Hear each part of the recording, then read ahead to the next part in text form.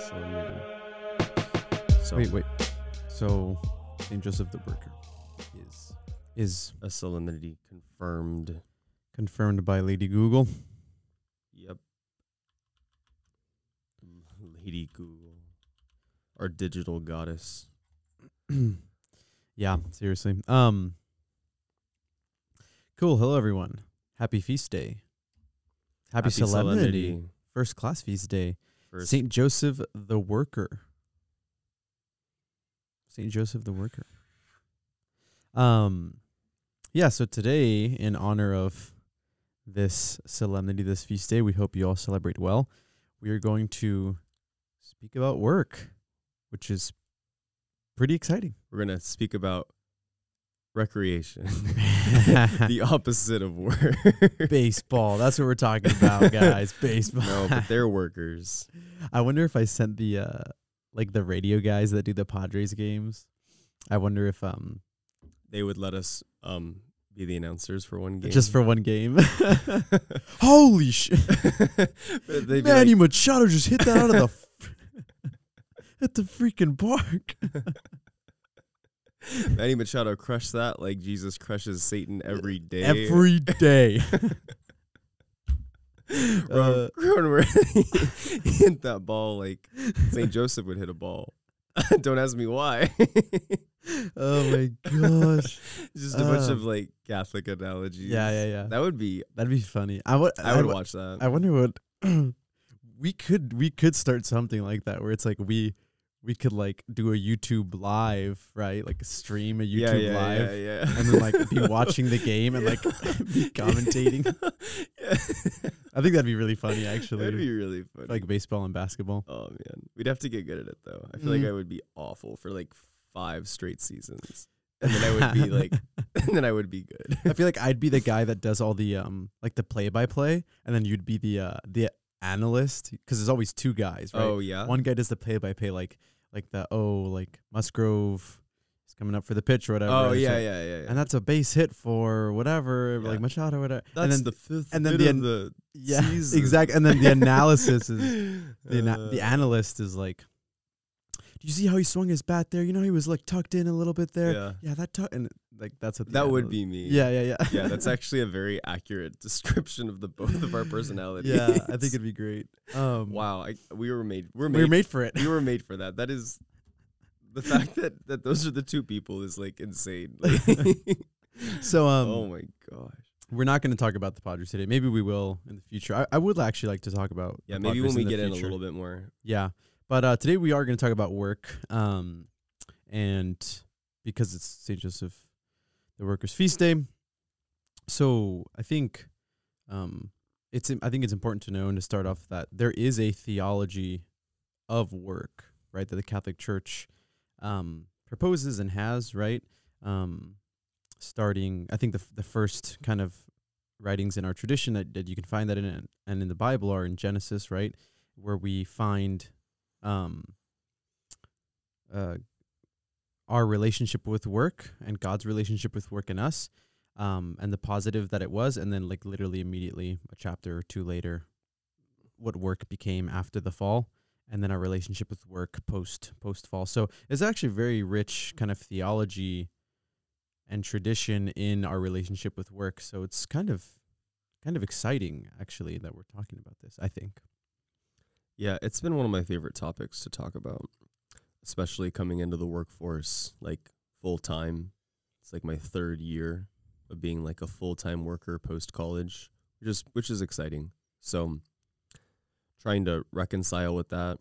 I think also trying to reconcile with like the workspace and what work is supposed to be in a communal sense, I think has also really fascinated me. Like working with other people, or yeah, and like what kind of atmosphere is cultivated as a result of the different personalities that you work with, what you guys do. I've had a lot of great work experiences, especially when I taught swim lessons and lifeguarded. Everyone was just super cool, and we just hung out. We were so.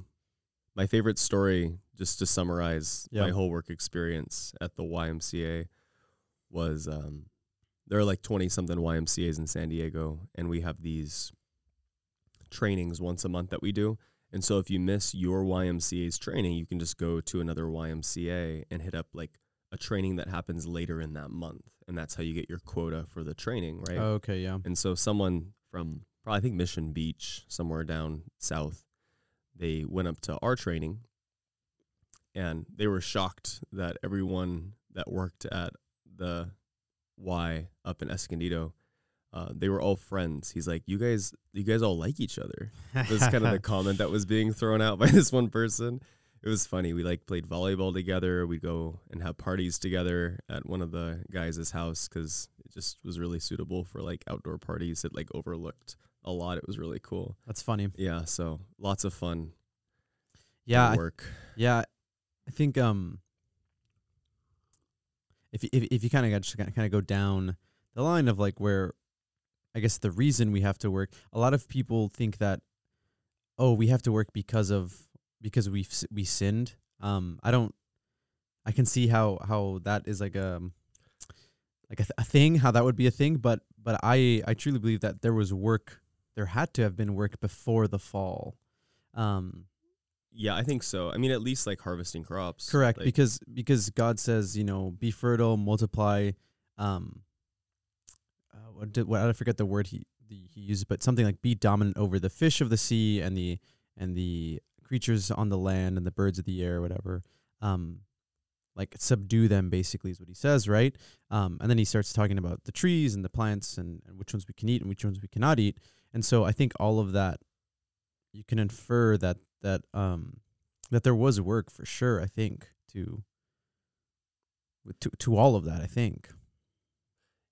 Yeah, I just imagine like Eden for the fish to like come up and be like, well, I mean, one of the things that I've taken from my education is that humans maybe didn't eat meat before the fall, which I think is a pretty interesting idea because God never tells Adam to eat any meat, just plants. So I don't know what that means, but at least you have to like. Dang it, you're helping out the vegetarians right now, bro. I know.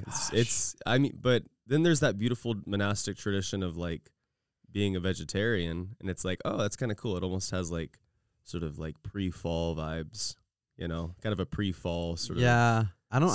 That's not a thing anymore, I don't think. Yeah, I don't think it's as much anymore because they were weak. I do. Yeah, that's exactly why. Take that, monks. Yeah. But no, I'm actually familiar with. There's at least a few monks in Lebanon that still have their little gardens and don't eat meat. Interesting. So I do know for a fact that there are some Maronite monks that still don't eat meat and just have their little gardens and are leaving in like a pre-fall sort of space. Yeah, that's pretty interesting. So anyways, but just like, yeah, I got to grab an apple and then I got to eat it, like I guess that's work. Yeah. And yeah, I don't know. So yeah, I mean, we'll know when we die what Adam and Eve's relationship with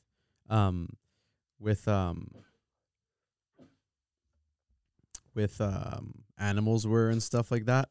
But yeah, it's just interesting to think about. It's clear though after the fall that we have to work. We have that passage where in thorns and thistles will you toil is exactly, at least a paraphrase. By the sweat of your brow you shall eat your bread, until you return to the ground from out of it you were taken. You were okay. dust, and to dust you shall return. And this is just me trying to be an exegete, so I'll probably fall flat on my face. But the whole sort of bread or eat your whatever or eat your meat, I think is sometimes, or it's like M-E, but it's like not the actual meat. It's like an old English like meat, I think.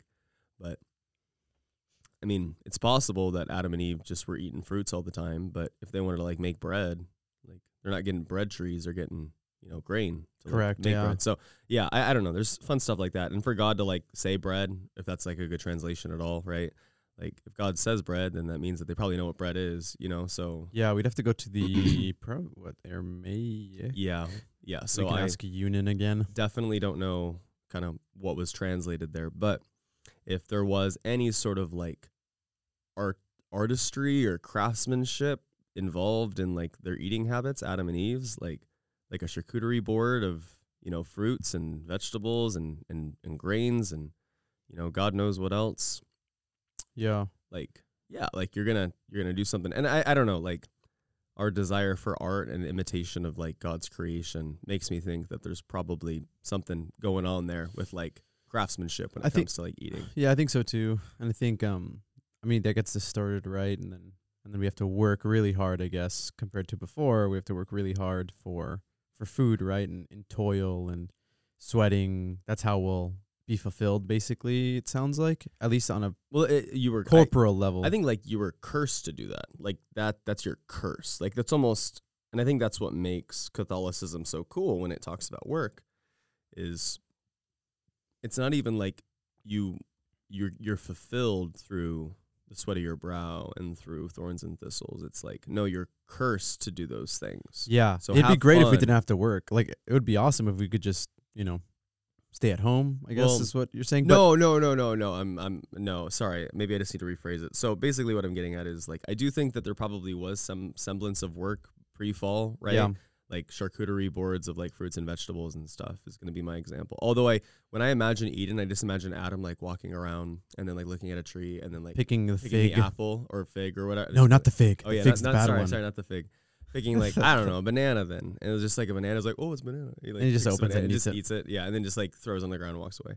So I don't really have a charcuterie sort of vision of like Adam and Eve, but let's just say that they did. And then the fall happens and God's like, you are now cursed to do these things. Yeah. Not like you will find your fulfillment in thorns and thistles and by the sweat of your brow. I think people probably felt that way after working, but I guess what I'm trying to emphasize is God didn't do that to Adam and Eve to fulfill them.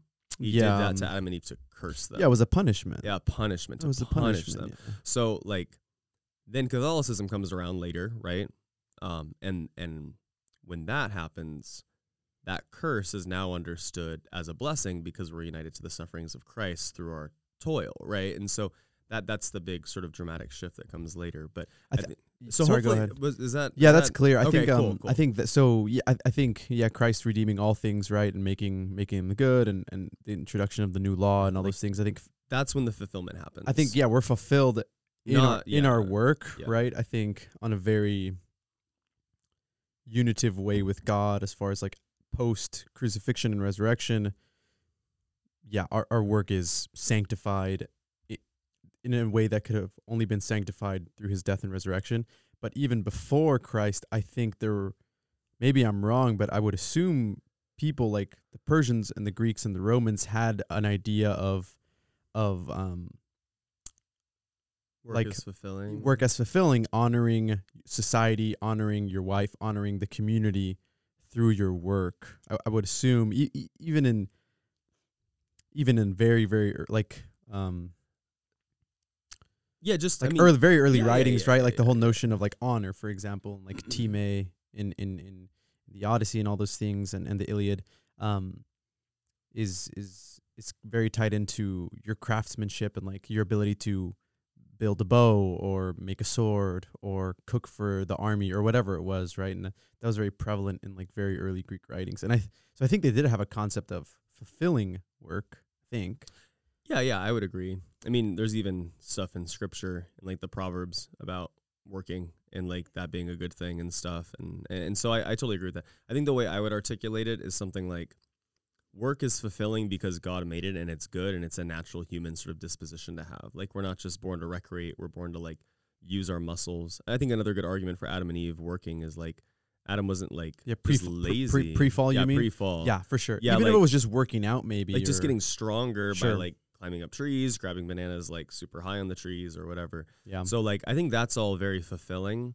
And I mean what's so beautiful about Catholicism is like the both and, right? So you've got God saying this fulfilling thing that you're doing, it will still be fulfilling, but I'm cursing that.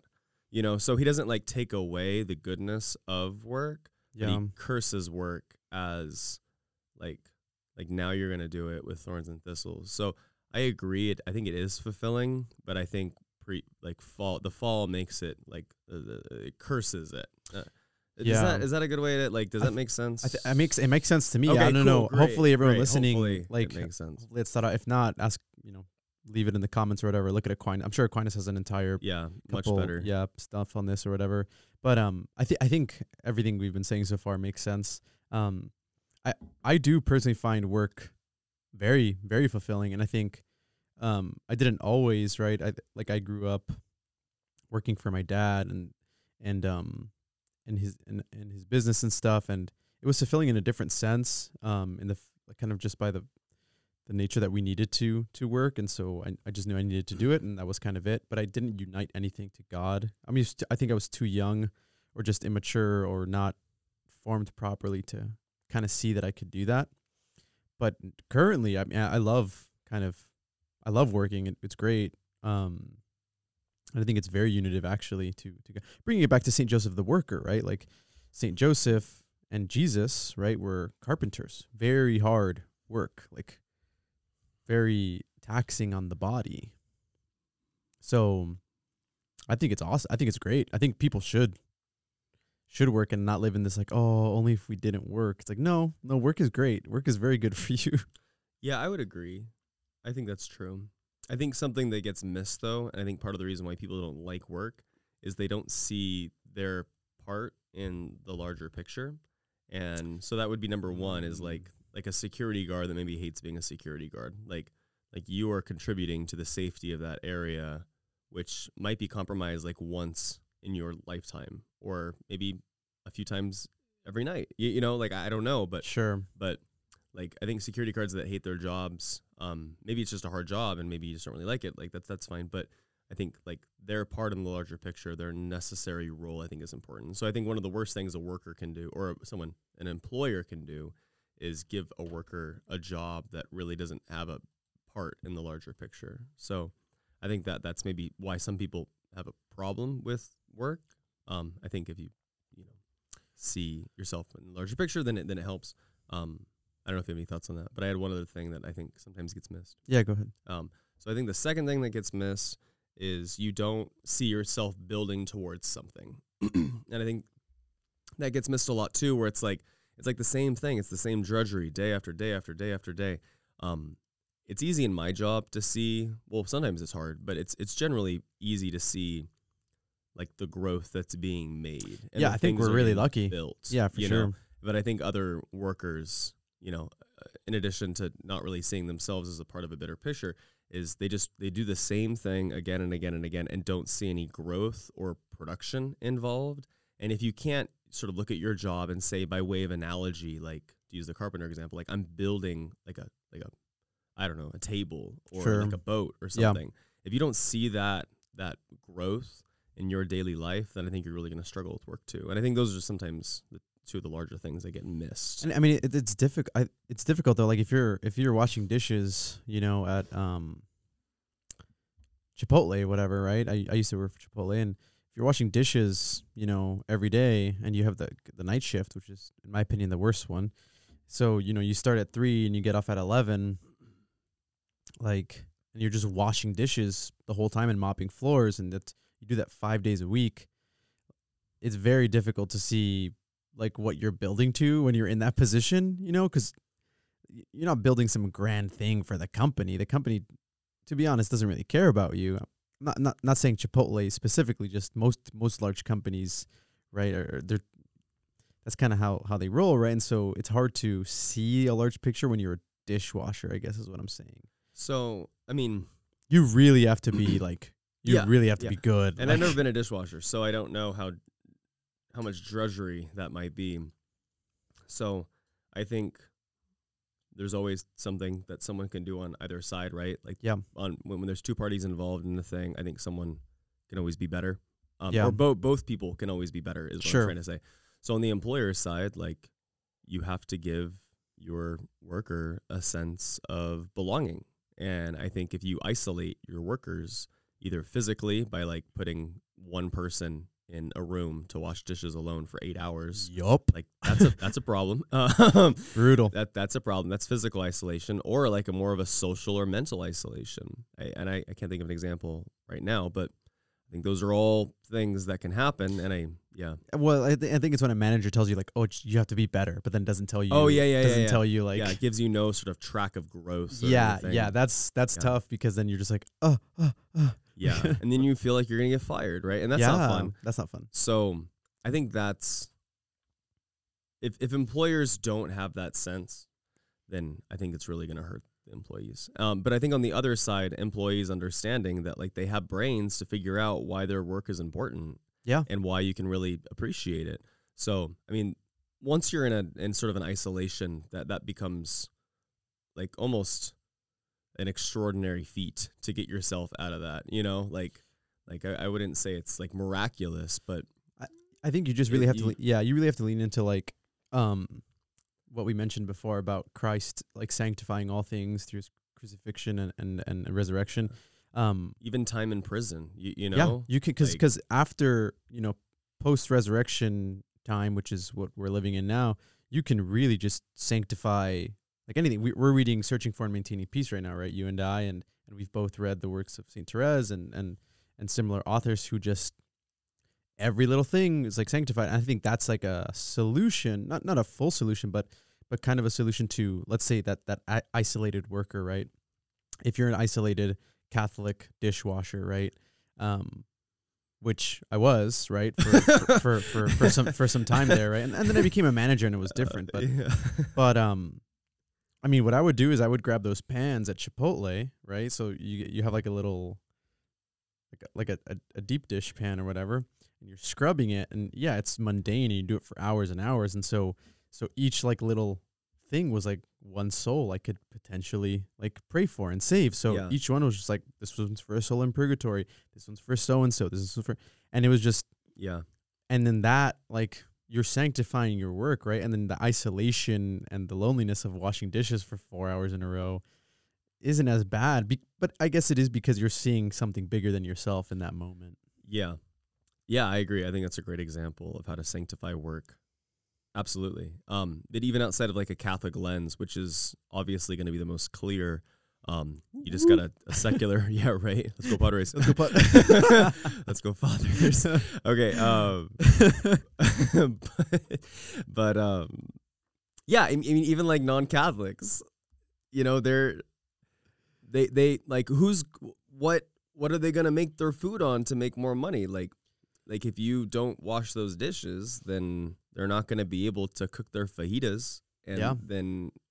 Chipotle doesn't sell fajitas. Yeah, they do. Oh, they do? Yeah, fajitas. This is nuts. Yeah. All right. Anyway, so like how are they gonna cook their fajitas? Like with their hands? They can put their hands over like the hot fire and like cook them, in their hands? No, they need a bowl or like a pan or whatever. Yeah. So I think, like if you get isolated as a dishwasher, that's a big problem. But you can still understand that your work is necessary, because if someone comes in and those dishes aren't washed, like they're gonna have to close down for the morning and wash all the dishes. So or just cook them on the dirty dishes and make a ton of people sick. Like I think I think that is kind of like a good is it in way a word?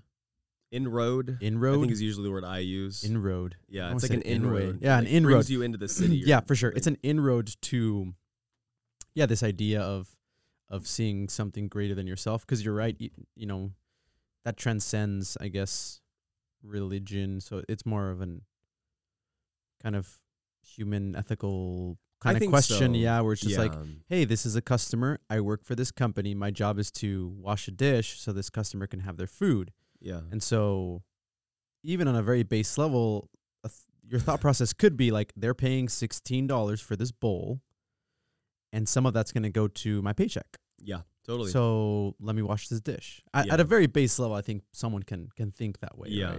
Right? I think when it becomes cruel and that like only Catholicism can save that work is if like a manager says something like, "Hey, I want you to hold this stick and sit in the corner for 5 hours," like something like that. Yeah, because then Catholicism wins out. Yeah, because then you'd be like, "Okay, cool, sounds good." Yeah, I love it. I will take care of the stick for you. This is why religious life is so insane. Yeah, exactly. It's just like, you're living in poverty, right? You take the vow of poverty, and you have a boss, quote unquote, your superior that you have to obey. And it's freeing in the sense that whatever that superior says is like, yep, that's God's will for me right now. Like, hey, brother, go take out the trash. God, that's God talking to me right Got there. you, Jesus. Yeah, it's just God talking to me. And so if your superior is like, go sit in the corner with a stick. Yeah. It's like, got you again, Jesus. Got you again. Yeah, like, sounds good. take care of you. But if an employer did that Yeah, it's inhuman because Yeah. it doesn't make any sense. I think that's the thing. Is like if it makes some twisted, like odd sort of sense where it's like, I don't know, like someone's being held at gunpoint. He's like, make sure that guy sits in there with a stick. It's like then obviously you're doing some good that's like sensible. But that's completely insensible. And only Catholicism can like redeem that insensibility because God sanctifies everything, even the most cruel employers. Oh yeah, The works of the most cruel employers. Yeah, the works of the most yeah. Yeah. No, that's that'd be pretty funny. You just like walk into Chipotle one day and it's like some dude just like in the corner with a stick. Just like, oh no. that would be nuts. Yeah. Yeah. No, but I do think that I think that work can actually become more enjoyable when you do, either take kind of this perfected Catholic way of seeing it and sanctifying your work and offering up your work, right? Each and every day, every moment, right? As much as you remember or can. And then this other way of just seeing kind of the larger picture without needing Catholicism per se or Christianity, I guess. That I think makes work more enjoyable. Yeah, I would say. And I think too, because faith works with reason, merging the both of those, because like you washing dishes again alone, on a faith level, you can pray for the souls in purgatory, but like that takes faith, and some people, don't have faith. Right. But everyone has their reason unless they're like clinically insane or on drugs or alcohol, right? So I think if you're a reasonable person, you can get to reasonable conclusions, which is great.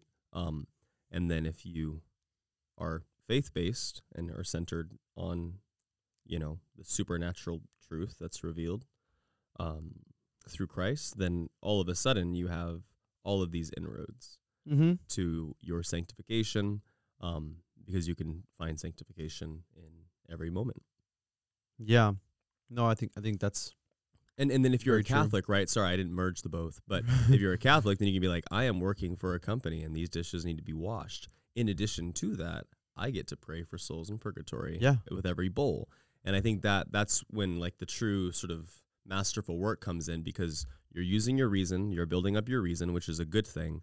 And you're also doing it for the Lord, which is another really good thing. Yeah. And so you merge the both of those, and in the process of washing dishes, you become more reasonable person as you grow in faith, and charity. So I think that's great. It's way harder to do it than to say it. Oh yeah, obviously, because it still sucks. You're there, like it's super hot, you're wet. Yeah, there's a lot of dishes. And I remember back when I taught swim lessons, which is a pretty enjoyable, occupation. Like you're out there, you're in community, you're building relationships, you're doing human resource. It's a very human job to teach swim lessons. Yeah. So it, one of the most fulfilling, I think, on a certain level, dealing with kids too. So it's a very fulfilling job. Just on the surface, very easy to understand the value versus the isolated dishwasher. Yeah.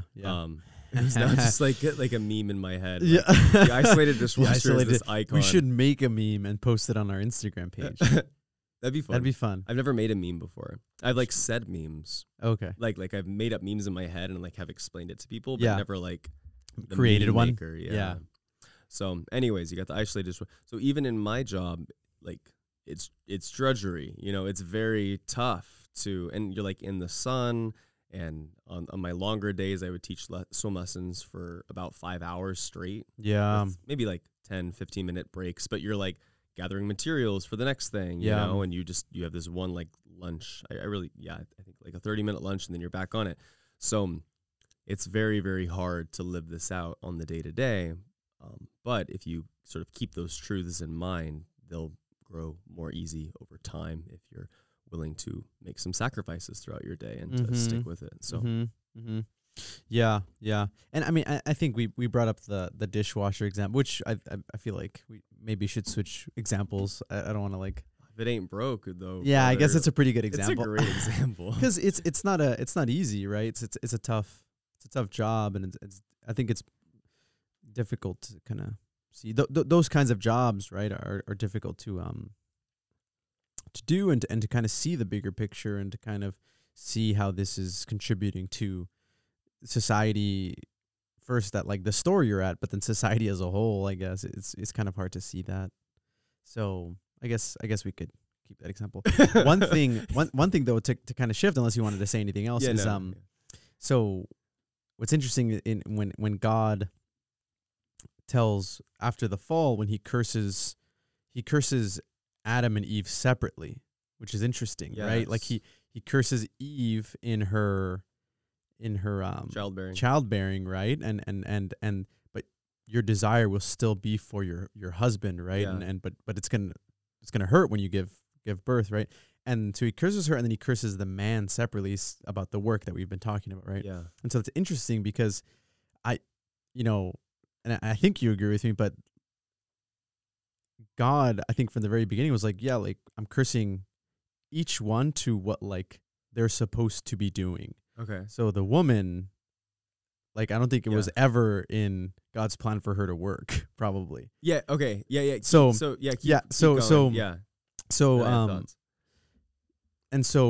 interesting that he curses them separately, right? And he curses the man with the work, and then the woman with the childbearing. And I think that now, women working is really a kind of a detriment to society, to be completely honest. And so I think, would you tell that to your wife, Eleazar? Yeah, I mean, we were just kidding. We were talking about it yesterday. Nice. So we were actually talking about this yesterday with some friends, this other married couple, and this other married couple, she's pregnant and she's still working, and she's just like, oh, it's so brutal, and she's just going through it, Yeah. But they kind of need to, because they need to save up some money, right? Fairly so for the baby and all this stuff, and both of us in our conversation just came to the conclusion, like, we're pretty sure this is not what God want. Like, we don't know his mind or how he thinks or what but reasonably, I think, I don't know if God wanted this for women, like, to be completely honest. Yeah. So yeah, I definitely have thoughts on this. And I think just to frame all this is like, I don't want to just be a Catholic that just sort of is unreasonable about like, oh, well, there are multiple ways to see this, therefore, I don't really have an opinion, right? Yeah. I think that's a bad way to go, unless you just don't really feel called to having this conversation. But I feel like it's one of the more controversial topics I think around. So I think it's important to have an opinion on this. So I'll start there, and then also say one other thing. Like you want to be in the tradition of your fathers. You don't want to really give up anything. Like you want to play not the politically conservative route, but the more socially conservative route of, if it ain't broke, don't fix it. So yeah, like for a very, very long time, women didn't like work in the same way that you see it now. And then pretty recently there was this liberation or what have you, and women are now free to do a lot of the same stuff that men would do or what have you. What immediately comes to my mind are like female police officers. Sure. So all that being said, it's like, okay, how do we sort of stay in line with our fathers and honor our fathers' ideas and conceptions of like a good culture, while also, tackling the modern age for what it is and trying to be sort of fair and rational in the modern age. So all that being said, thought a lot about this. Don't really know exactly where to start, although I do think the common sense sort of reading of that passage is, women are being punished for childbearing. There's no real conversation about work. Men are punished for like toil. There's clear conversation about work. So you do kind of get the vibe like God doesn't really have anything to say to Eve with regards to work. Yeah, like why wouldn't they both get like Eve still toils in thorns and thistles when she works, wherever in the modern age today. So like, why did she not get cursed for that? Like, I think is kind of how I think of it. It's interesting. So like, why didn't God say like, you guys are both getting cursed, You know, it's more like it was. Adam got cursed. Yeah. So why wasn't Eve also cursed? I don't know. That's sort of the thing that runs. And then like it's not convertible. It's not like men also multiply their pains in childbirth. You know? Yeah. So it's although like, today, although today the men giving birth left and right over here, man. I think this is a fulfillment in scripture. This is like a revelatory sort of theological point here. There's men giving birth. Men now multiply their birth. Yeah, so we're good. Brutal. It actually makes perfect sense now. Brutal. Which is horrendously ironic. That now you can do that. Oh man, that's such a devilish thing. It's so bad. The devil definitely was behind that. He's so like, demonic. Women are now working and now men are giving birth. It's so demonic. Yeah, it's freaking nuts. Yeah. So, okay.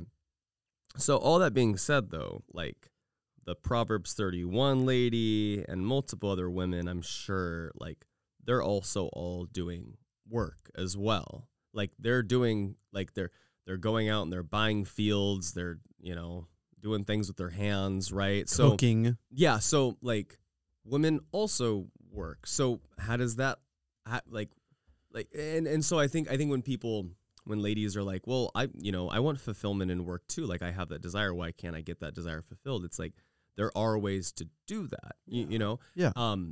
So, like, I don't think women just can't work and that's it, like, they're not supposed to just sit around and be lazy. There's actually this book from St. John Chrysostom who's like making fun of the women that just sort of lay casually in their chambers of like their fathers and praises, I think, Rebecca, because when Rebecca is first introduced to, I think, Eleazar. My wife's name is Rebecca. Yeah. And my name is Eleazar. So it's kind of funny. Yeah, it's a friggin' awesome parallel. So no, I think what happens is Eleazar brings Rebecca, and then there's a description of like Rebecca like jumping off of her camel by herself or something like that. Yes. And it's like, dude, she's a strong lady. Yeah. And so I don't know. Like I want to talk about this more, but I think the one point that really sticks out to me and resonates with my soul is you've got the Industrial Revolution and men like leaving the home. Yeah. Right. And then women having to stay home because they're not supposed to work or whatever. Or men are sort of stronger, sort of generally dispositionally when it comes to like physical work. So they're not going to hire a bunch of women when they could hire a bunch of men. They're only going to hire women if necessary and all that. So I guess I'm going to go through 2 points here. So the first one, and then you can kind of give your thoughts. Just trying to nuance it because I know this is like colleges, like when women go to colleges, it's, to get a degree where it's like to work. So obviously there's a lot of people out there that think that women should at least work. So, and then this doesn't apply to non-married women. I think is important to kind of keep in mind. Oh, interesting. Okay. Yeah. Like, your points, you mean? Okay, cool. Let's go. Like obviously non-married women, they should be doing something like, getting married or trying to get married or whatever. So like, yeah, that's a whole nother thing. Let's just not talk about single women. Let's talk more about like the married women because I'm like talking about the home and stuff. Sure. And then if we want to go to like women working single, we could do that. But so married women working, right? Number one, men getting moved from their homes and having to leave their homes, I think is a big problem. Because, men being centered in a particular area that's walking distance, I think is also kind of like he's within walking distance of his home at all times, until the automobile comes in and sends him, however many miles. I think that's a problem. I think the fact that the man and the woman can't work within walking distance or do their respective things within walking distance is a problem. So I think that, like, if we could just solve that, I think that would really help women understand, like, their place in work. It's like, within walking distance of her husband. So obviously woman has a role in the husband's sort of mission of work. So I think that's a big deal. I've talked a lot about my frustrations with the car and like the it's pretty funny. Yeah. So we won't get into it here. Yeah, but maybe in another episode. I can talk about how much I don't like the car. Kind of funny. But the car did that. And so women feeling isolated, going back to isolated, right? And women feeling isolated at the home with their kids and their husband comes home like tired or whatever, like the whole same old story. Like talk about people getting isolated while men get to go off and like live in community with like their workers and stuff and get promotions. Like women are getting isolated at the home sometimes, which I think is a problem. And then grandparents within walking distance, right? Because no one's getting cars. So the grandparents, family members, cousins, there's a lot of like interrelation going on within walking distance. And so all of a sudden, the wife has a community at home and the husband has a community at work.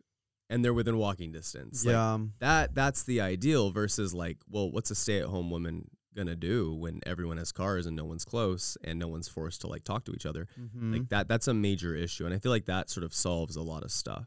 So I feel like that's maybe like the more sort of like mic drop, like mind bomb for me at least. And then I think the other one that's pretty nonsensical, but also, or pretty sensical, but it gets missed a lot is like if women are working and men are working and they have kids, like where do the kids go? You know, like who's gonna raise those kids? Yeah. And I think that's another problem as well. Is like you not having the primary influence over your children. And so I think that's just another sort of like mic drop where it's like, what are we doing? What are we gonna do? Like, are we just gonna let our kids hang out with like all the secular people? Like even Catholic communities are kind of hard to trust because parents sometimes don't have the same sort of discipline systems or even the same views on certain topics. Exactly. Even sometimes. Yeah. So you get a lot of like sort of this like fractured existence. Kids are living in this fractured existence because it's like, well, why can't like I do that because my friend does that, and you trust their parents, right? Or do you not trust their parents? You know, and then it becomes this weird like, oh snap, like we like we don't really have a whole lot in common with these other parents, and you know, like how are we going to navigate that? And do we talk to them about the things that they let their kids watch? And like how do you go about that as a parent, sort of in conjunction with other parents? So it's just this huge issue, and I feel like a lot of it gets mediated when you know the mom stays home. You know, so. And then also the idea of like, you're supposed to have kids. So if you're, you know, like moms, because sometimes it's like, oh, well, like we could just switch, you know, the parents, and the dad could be the stay-at-home dad and the mom could be this, you know, the worker mom and stuff. So someone's at home and like, that's great. Right. It's like, well, I mean, women are, you know, supposed to continue to have kids. Like God's like, you know, you'll multiply your pains in childbirth. So it's like, he's kind of expecting you to, you know, have childbirth and you're supposed to, you know, be open to children, you know, unless there's some extreme circumstance that would sort of, you know, regulate that. Yeah, I think you have to be open to children is kind of the bottom line there in Catholic teaching. So like you got to be open to children. You shouldn't be doing any like sort of like you got to be like you can't be avoiding having kids through like knowledge of the women's cycles unless there's some extreme reason as to why that would be the case. So like with all that in mind, it's like, well, the women should be having more children, you know, on a regularly sort of relatively consistent basis. Yeah. I mean, that gets into like the whole NFP topic, which is, we don't. Yeah. And it's another issue, but I guess is what I'm saying is like, it would be absurd for a woman to just be like, oh, like I'm trying to dodge my fertile cycles so I can while being financially stable. Yeah. So I can work. So I can go work and flip that. It's like, no, just the husband should be working. You should be having more children and, you know, building your domestic church, and you're growing your family, because kids are always blessings and they're never not blessings. You know, so I guess all that being said, I think with all that, you know, basically we are officially announcing that we will be homesteading and starting a little Catholic. I'm just kidding. Starting Catholic communities. No, I think a point where some people hearing might get confused is your point, the very first one about the man leaving the home. Yeah. Right. And I think the man has always had to leave the home to do some kind of work to get money to support the family. So I think that's always been the case. I think it's just, so I don't know. Maybe you can distinguish more. It's really just the car, like, right? Like the car can take you beyond walking distance. So the problem is that the distance of his work to the home. Is that what the problem is? I think so, because then the woman doesn't feel like she has a connection to the man's like mission that takes up a substantial amount of the day. He's not just like gone to be gone. He's gone for a purpose. And I feel like that purpose, like, and I don't know, I gotta be kind of careful here. Let me sort of give like the two examples, right? So example number one, man is generally doing something that's within walking distance, right? So like mom can like bring the kids over and stuff if that's sort of the environment or whatever. Or man is able to like if there's like, I don't know. I'll try one more time and then maybe because I have some questions. Yeah. Maybe totally, that'll help. So I agree that, you know, so JP2 has this very John Paul the Great was like a legit prophet. Like, my goodness, the more I'm rereading some of his works, it was just insane. So he has a very similar line of thought to what you're saying in shoot, I forget the encyclical. I don't know if it's Familiares Consortio or I forget which one it is. But he basically kind of breaks down the eras that have destroyed the family, right? Okay. And so he says there was the family. He says the Industrial Revolution takes away the man, Okay. like you're saying, right? Yeah. The Sexual Revolution takes away the woman, Okay. right? Because then women working more and sexual freedom, et cetera, et cetera, et cetera.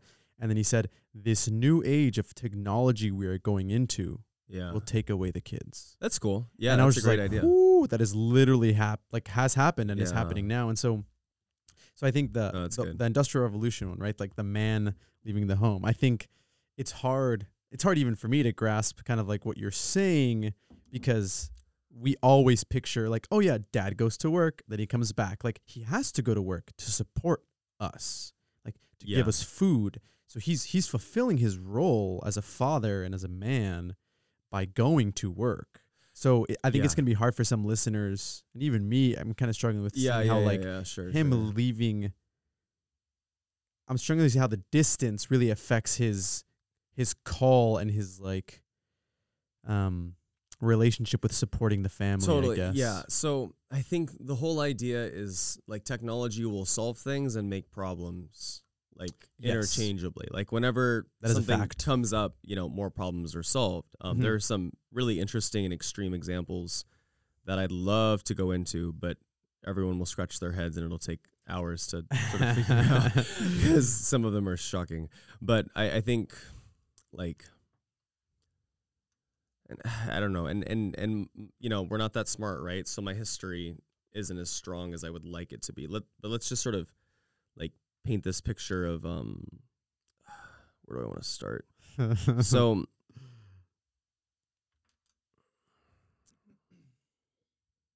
man, there's just so many different places to go. I'm just gonna. So what I'm gonna do is sort of offer these little sort of like vignettes, right? Okay. These like little pictures. Right? Sure. So you've got like a man who's like farming or whatever, right?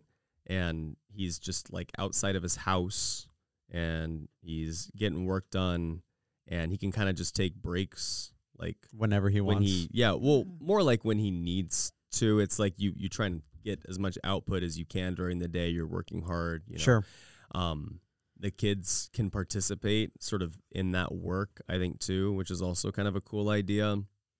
And so you do, I think, feel like you're kind of the master of your own house a little bit, And I think, too, like once Industrial Revolution stuff kind of comes in, you just imagine like the man there. He's like just building to build, right? Like cars weren't, we know that cars aren't a necessary thing in culture to survive, because cultures have survived for so long without cars. So we know cultures can survive without cars. We just have a culture that forces us to survive with cars. Right. If we took away cars now, it would be a serious problem. Be a serious and significant obstacle change to our least. Survival. Yeah. At least at first. Especially when it comes to like suppliers getting stuff to stores. Yeah. Right. So food would be very interesting. So we've done that now, but sure. So you just imagine like, okay, like a man going in and trying to like fix stuff or build stuff at some, company somewhere that doesn't allow kids, doesn't allow like your family to be there. And you do this for, God knows how many hours, because now you have a boss. And that boss, might be a good working Catholic man, might not be, but you're somewhere else, and you're somewhere that's not particularly like regulated like by you. And so I imagine like a dad going with his son to, wherever to like sell his stuff, or maybe not doing any selling at all and just being a farmer and, building things and maybe buying things in the community as is. There's just a lot more sort of communal connection, I think, versus going into some, building where you're like a cog in the machine, one part of the wheel, and you're doing what you're doing outside of family life. And there's all these little mini vignettes that are just on the tip of my tongue, and I just can't bring them to earth or to articulate them in words. So why don't you just pick up? So I think that's a so I think I might be saying this because I know you better than whoever's listening knows you probably, but That's fair. like you're very idealistic, right? And like in your examples, in your examples at least, where it's like, and I totally agree. Like the ideal thing would be that like we were all like some sort of farmer or something that like were around the home. Yeah. Oh, absolutely, Totally. absolutely. Because no, that would be so ideal, like so amazing, right? And I think so. I definitely agree with it. I just think it's hard for people to be like, well, that just doesn't like work anymore. Reality. It just doesn't. Not only that, it just wouldn't work anymore. Like today. Yeah, and we made a decision a long time ago, right? Yeah. We made a decision and we leaned into it, for better or for worse. I think for worse probably. But like we've made that decision, and like now a couple hundred years later or whatever it is, like this is what we have, right? And we make do. But I think in an ideal world, I definitely agree with you. And when people say like, well, this isn't an ideal world, like that just can't happen anymore, that's just not reality, I think sometimes they miss the point of why we even think of these things at all. Because if you're, in the modern world and you're thinking of the ideal, if you don't have the ideal in mind, then you don't really know what to strive for. Lacking as well, right? And I think that's a major issue where it's like, well, women have to work now because you got to save up for a house, right? Like, okay, that's fine, but don't just ignore like what the ideals are. Because if you do that, then you'll forget what the woman's for. You'll forget what the children are for, and you'll be content with just accepting how satiated how the culture is. Like, well, this is just how it is. Like the women works now, and it seems to be the only way we can save up to have a family, and you're just kind of comfortable in that idea. Yeah. So, and then one other thing, these things will just come to me. It'll make me want to do a part 2. Maybe next St. Joseph the Worker will do a part 2. Okay, sounds good. But 1 year from now, we're doing a part 2. So is oh man, it was on the tip of my tongue, and now I think it's freaking gone. So I do think though, like when men, here it is. So again, going back to the car, like men go off somewhere else, right? They go off somewhere else. They're in this factory or whatever, in the Industrial Revolution, let's say, or they get moved somewhere far and then have to take these like buses back or whatever. I don't know. Even today, right? Versus like you being sort of contained in the home, everything being close, everything being connected and interconnected. What happens is men find themselves living a separate identity at work. Like they have their sort of work self because it's so separate from the home, and then their home self. And what happens, I think, sometimes when men start to get puffed up in the workforce or start to find a lot of value and fulfillment, and they're getting promotions and they're growing whatever business, and then they come home and realize that home life is also very difficult, and it's not like the breadwinning sort of component. So you're satisfying the needs, the physical needs of the family through the work. So it's very instant gratification fulfilling, but you're missing like spiritual needs or emotional needs or psychological needs. All of a sudden, like you've divorced your experience versus like you being around your kids a lot and your wife a lot, and understanding that you can't divorce the two. And if you do, like something will drastically suffer as a result. There's the people too, just on the inverse, that say stuff like, oh, I don't care about work. I'm just like doing work and punching in to serve my family. And then I'm going right back to my family. It's like, you're missing the point of work too. Like it's supposed to be like formative and involving and connected. And just to plug JP Catholic, like what makes JP Catholic, I think, a great place to work is like my wife can go to mass every single day and bring the kids, family and bring the kids. like my kids, most of the students know who my kids are. Like, Yeah. they're aware of their existence and hold them and spend time with them. And my in conversations with students, I'm able to connect like my home life and work life and share, the experiences that I've had in marriage. And so my wife and kids are always on my mind while at work. There's not a single day where they're not connected in some way, whether I'm telling a story about them or they're present. Yeah. And I think it reminds me to be a better father. And it's fruitful. Like, if any staff or faculty members, whether you work at JB Catholic or another university that kind of holds family in high regard, right? Like, bring your kids like to work, like that. Yeah. It's all we've seen so much fruit from like this particular example, right? Yeah. Of like you and your wife bringing the kids over for mass and to hang out, and Carissa walks around and lets the kiddos hold baby And Agnes and stuff, and your wife and my wife in women's group too, hanging out and stuff. Like, and so they run programs at the school. right. And so there's been so much fruit, I think, for people to see that, right? Yeah. Because it's like, this is what is important. Like, this is what it's all for, kind Yeah. of. So yeah, I think it's great. It's just it's holistic. There it is. It's so holistic. Like, it's very, very holistic. Is a great word. To do both, right? And Yeah. merge them together and make them work together, right? So Especially at a university when you're supposed to form the whole person and not just the academics of a person, right? Yeah. Which is the ideal. Again, going back to ideal, like, oh, we can't do it. Yeah. We can't do it fully. It's like, well, let's keep the ideal in mind because maybe we can get there.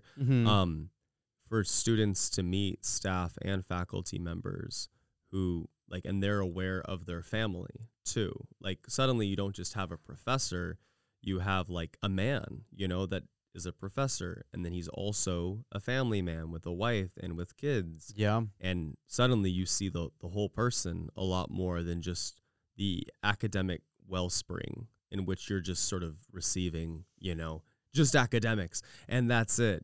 Like, that is very unfulfilling. Very unfulfilling. And so I think when, and maybe this is me, like, it took forever, and I wish I would have prepped a little bit if we were going to go to like industrial revolution, and, like, these arguments for man and stuff. So again, next year you'll hear a more fleshed out idea. Sure. But to think of a man just in the industrial revolution doing cog in the machine kind of work, right? Yeah. Like, you're just doing work and that's it. There's no like society, there's no like humanism or humanity. It's become its own little like single-celled identity, not something holistic, not something integrated. It's separate. Yeah. And I think that does something to people. It kind of turns them into robots a little bit because they feel so broken from the different experiences that they have because Right. they become so separate. Yeah. And then the solution to that, which I don't think is the best solution, is people really drawing fast and hard lines between work life and family life, right? And it's like, Yeah, like I clock out I 40 clock hours. out I'm 40 hours, I'm done. done. I'm going to go home and not Yeah. think about anything with work. And it's not a bad solution to like what we have now, because work is so, like we've been saying, divorced from what I think we both agree now it should Yeah. have been, right? It's so divorced. And so then the solution for men, right, is to be like, no, like, this is my work life, and when I go home, I'm with my wife, I'm with my kids, and boom, boom, boom. And it's like a defensive solution, right? It's like Yeah. we're on the defense. Fair enough. Fighting against Yeah. your company that you work for. And fair enough, because either the company's probably run by a Super bunch of jerks or super secular. secular, right? And so fair enough, right? Like, Yeah. you're trying to defend like your time with your family, and, Yeah. and good on you, I guess. Yeah. I think to kind of bring it back to this first idea of like Yeah. women not working. I just want to be kind of clear, is like women and men work regardless, right? Like the woman staying at home and building up the house, right? And cooking and watching the kids and doing the chores, like all of that is work. Very difficult work. Like, ask any Yeah. mom, right? It's very difficult. That stays home, how difficult that work is, right? It's not easy. And so Father Rippiger, I think in one of his homilies said this. He's like the most, by far, he's like the most difficult job in the world. Like it's not even close. You can be working on an oil rig, you can be working as a CEO. He's like, the most difficult job by far on planet Earth is being a mother. And he's like very, very like hard. And then he gives very, I think, very good kind of reasons and examples, right, Cool. as to why. And it's because of the formation of the children and kind of things we've been talking about here. Yeah. But it still works. So I'm not saying, yeah, women shouldn't work. I'm saying women should work in that most ideal way, which is to stay home and watch the kids and build up the house, right? And do that, right? And besides, and then on a more kind of funny practice, like why? I just don't understand why women want to work. Why would you want, like, why would you want to be a cop or this? The other day, Becca and I saw a commercial for it was dear, so bad. It was so bad. Oh no. It was so it was a commercial Those are really bad ones. of this company. Like I already know. It was a woman. I don't know if it was Home Depot or Lowe's or who was it, but it was like, give women the tool, and it has like women like nailing like roofing. Roofing, I know. like a woman sawing, and I was like, difficult. Roofing is difficult work. Yeah. It is not easy. Like Yeah. it is not and I'm just like, why? Why would you want to be on a roof for 8 hours a day, like in the hot sun, roofing? Like, why is that a desire that is now in your heart? Like if guys don't even want to do that and they do it because they just need to make money to support, why are companies being like, and it's because they want to make more money out of you. Like they want to destroy like the family, right?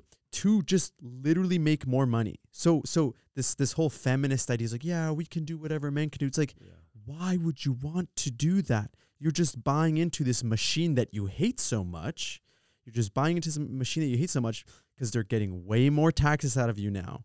They're getting, you're funding their pay raises, right? You're destroying the home at the same time, and it was hysterical to see this commercial, like this woman like on the roof, like I can do what men do. It's like, oh man, why would you want to do that? my just as another sort of funny aside, like sometimes I'll tell my dad, like, oh man, it must be so fulfilling to do like, manual labor, and to like do that. My dad's like, you're an idiot. he totally understands the value in hard labor, obviously. But I think the point he's trying to make is like just do that for 10 years and then come back to me and tell me that you like it. It's like, okay, I can resonate with that. Like I have a strong appreciation for men that can do the hard labor because we need people to do it. And that's super valuable, and they have an essential role in our community. But I'm sure if they were like, picking one between another, and there's like a couple other open jobs that maybe aren't as intense, it's like, and grueling, this would be really nice, So me being a family of educators, coming from a family of educators, you got it pretty nice as a teacher. It's pretty nice. You're not out in the hot sun every single day hammering in nails and or on the oil breaking rig. your back. You know, like just nuts stuff like that. So, I will never understand. And it's because it's a lie, right? And that like, again, the sexual revolution and like feminism, and like mainly like second and third wave feminism have brought, and fourth wave, and then after that, God knows what wave we're in now. But it's just a lie of like, it's like, why would you want? Yeah. Really? Like, you want to be on an oil rig? You want to be on a roof? Like, you want to lay brick?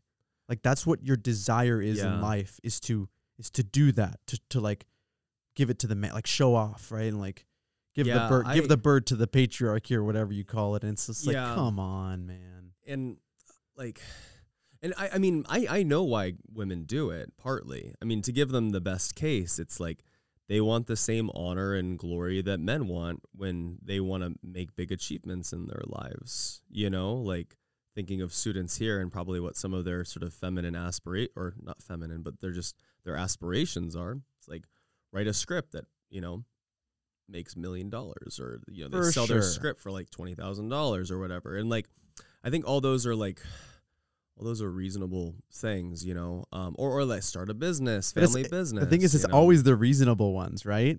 Right. But it's never the difficult, like, until now. I get what you're saying. It's always the reasonable, like, oh yeah, like I would love to be a CEO. It's like, well, of course you would. Like, you're Yeah. making $2 million a year Yeah. running a company. Tons of glory, honor, respect. For sure. But like, you think the Wow. bricklayer, like, Oh, I understand. Like, You're making like a distinction there. for sure. Yeah, there is Yeah. a big distinction. And it's funny that now that distinction is like almost not there. Like because again, like, thank you, Home Depot, for making that commercial, right? Like, now they want even in those positions, they want women working as like laying brick and make, and Yeah. roofing, and it's just brutal. Okay, so and this is sort of this might help me sort of tie a few thoughts together, and then like I'm feeling pretty good, so we can Yeah. maybe close out. So you've got folks writing scripts here, JP Catholic or whatever, and making movies and all this good stuff, and you're hitting the grind. I think what needs to be sort of I don't know talked about is. Like, you will not find fulfillment in your work. You're going to find your fulfillment you'll find a certain level of fulfillment in work, but not if you work at the expense of family life. Yep. And I think that's big kicker number one, like, sure, if you're doing 12 hours a day, like, you will find yourself unhappy at some point if you aren't a dad or a mom, just on both sides. So like work always, I think, needs to be contextualized to family life. All work that's done is supposed to support the family, just on a broad level. Like, anything that's done in the community, if it's not there to build up the family, that's a serious problem. So if you do anything for your own aspirations, like if you're doing film stuff, business stuff, if you're a doctor or a nurse or a lawyer, if you're not doing it to support the family, that's a huge issue. Yeah. And if you're not trying to be in a family, that's another huge issue. And men make sacrifices too. Like, I would say I made certain sacrifices to maybe jobs that I would have liked to have had. Maybe. I don't know. I wasn't super thoughtful about job stuff, to be completely honest. Because starting a family was a relevant thing. And then I'm looking around, I'm like, thankfully I had this great opportunity at JP Catholic, but like you make certain sacrifices, and I think all people should. And I think there are some really famous folks out there that are making, tons of money that probably aren't very good mothers and fathers. So I think that's just sort of one thing to sort of throw out there at the onset. And then you've got like men and women, let's just say even like reasonable jobs that women have. So you want to be a mother first, right? You want to take care of your kids, form your kids, nurse your kids, grow with your kids. Like there's a beauty to that I just don't think men can imitate, right? And so maybe take that for what it is, I guess, which is just my opinion on it. But other people have also said something similar. I don't want to just get into a whole argument right now, right? Because we can maybe talk about like feminism and stuff in like another video, but like the eternal woman and the idea of women being veiled, right? And men being, on the cross, right? Like that's a pretty interesting contrast of like what it means to be a man, like Jesus on the cross, physicality, right? Physical. And then Our Lady veiled, basically unspoken about during the crucifixion. Yeah. And not physical suffering, Yeah. right? More mystical. Yeah, more of like even just on like a more base level, like emotional, psychological level, you know, like there's something more hidden there, right? And so all that being said, and then I think thirdly, it's like you want to, do, things that, don't take it. Like a lot of people are journalists nowadays, or a lot of people like do blogs and make videos, and there's a lot of like female, YouTube stars that are probably great mothers and devote like 5 hours to, video work or script work or whatever, and all this. It's like you can do both, and very, very few people are in the gangbuster, super like wealthy, famous, popular, even among like the men. So I think this whole like, I think sometimes there's like this fixation on like, well, I want to work too. I want to be famous too. Like I want to go out there too. It's like the amount of people that are actually famous are so small, like so minusculely small. Yeah. Like it's not even it's like this, like entertainment has done that to us or something. Yeah. To think that we can be that big, like so few people are going to go big. And so very, very few. Just like as a woman, I guess sort of my plea to women and men is like, look, stick to family life, do family life. Women should be having children in the home, that shouldn't be a controversial thing to say. So they don't really have the time to work, you know? And so men go and do that work. They toil, they do their business and stuff, and they may get some, you know, promotions at work, but they're not going to go big. No one's going to go big. Like, like, just chill out on the going big thing. If you want to try that for like 6 years and sort of gamble away 6 years of being a mother or a father, like go right ahead. That's fine. Because you might make it big and then have a ton of money and then can marry at like 24 or 25. Like that's not too old, you know? 24. Yeah, right, bro. 35. What? Yeah. But like 24. No like way. you're at the grind, like wherever, trying to make it big in whatever sort of sector you're in, tons of money. Like for 10 years, you're like 35 or something. And it's like, wow, I haven't gotten married yet. Like, and I've just been working this grind, trying to make it big or whatever. Like it doesn't make sense. So anyways, there's so much more to say. There's always more to say. There's always more to say, but we do have to get going here. So gotta go back to work. Yeah, seriously. So yeah, I mean, if you guys have any thoughts, as always, leave it in the comments. Yeah, we'd love to hear from you. Thanks, guys. God bless.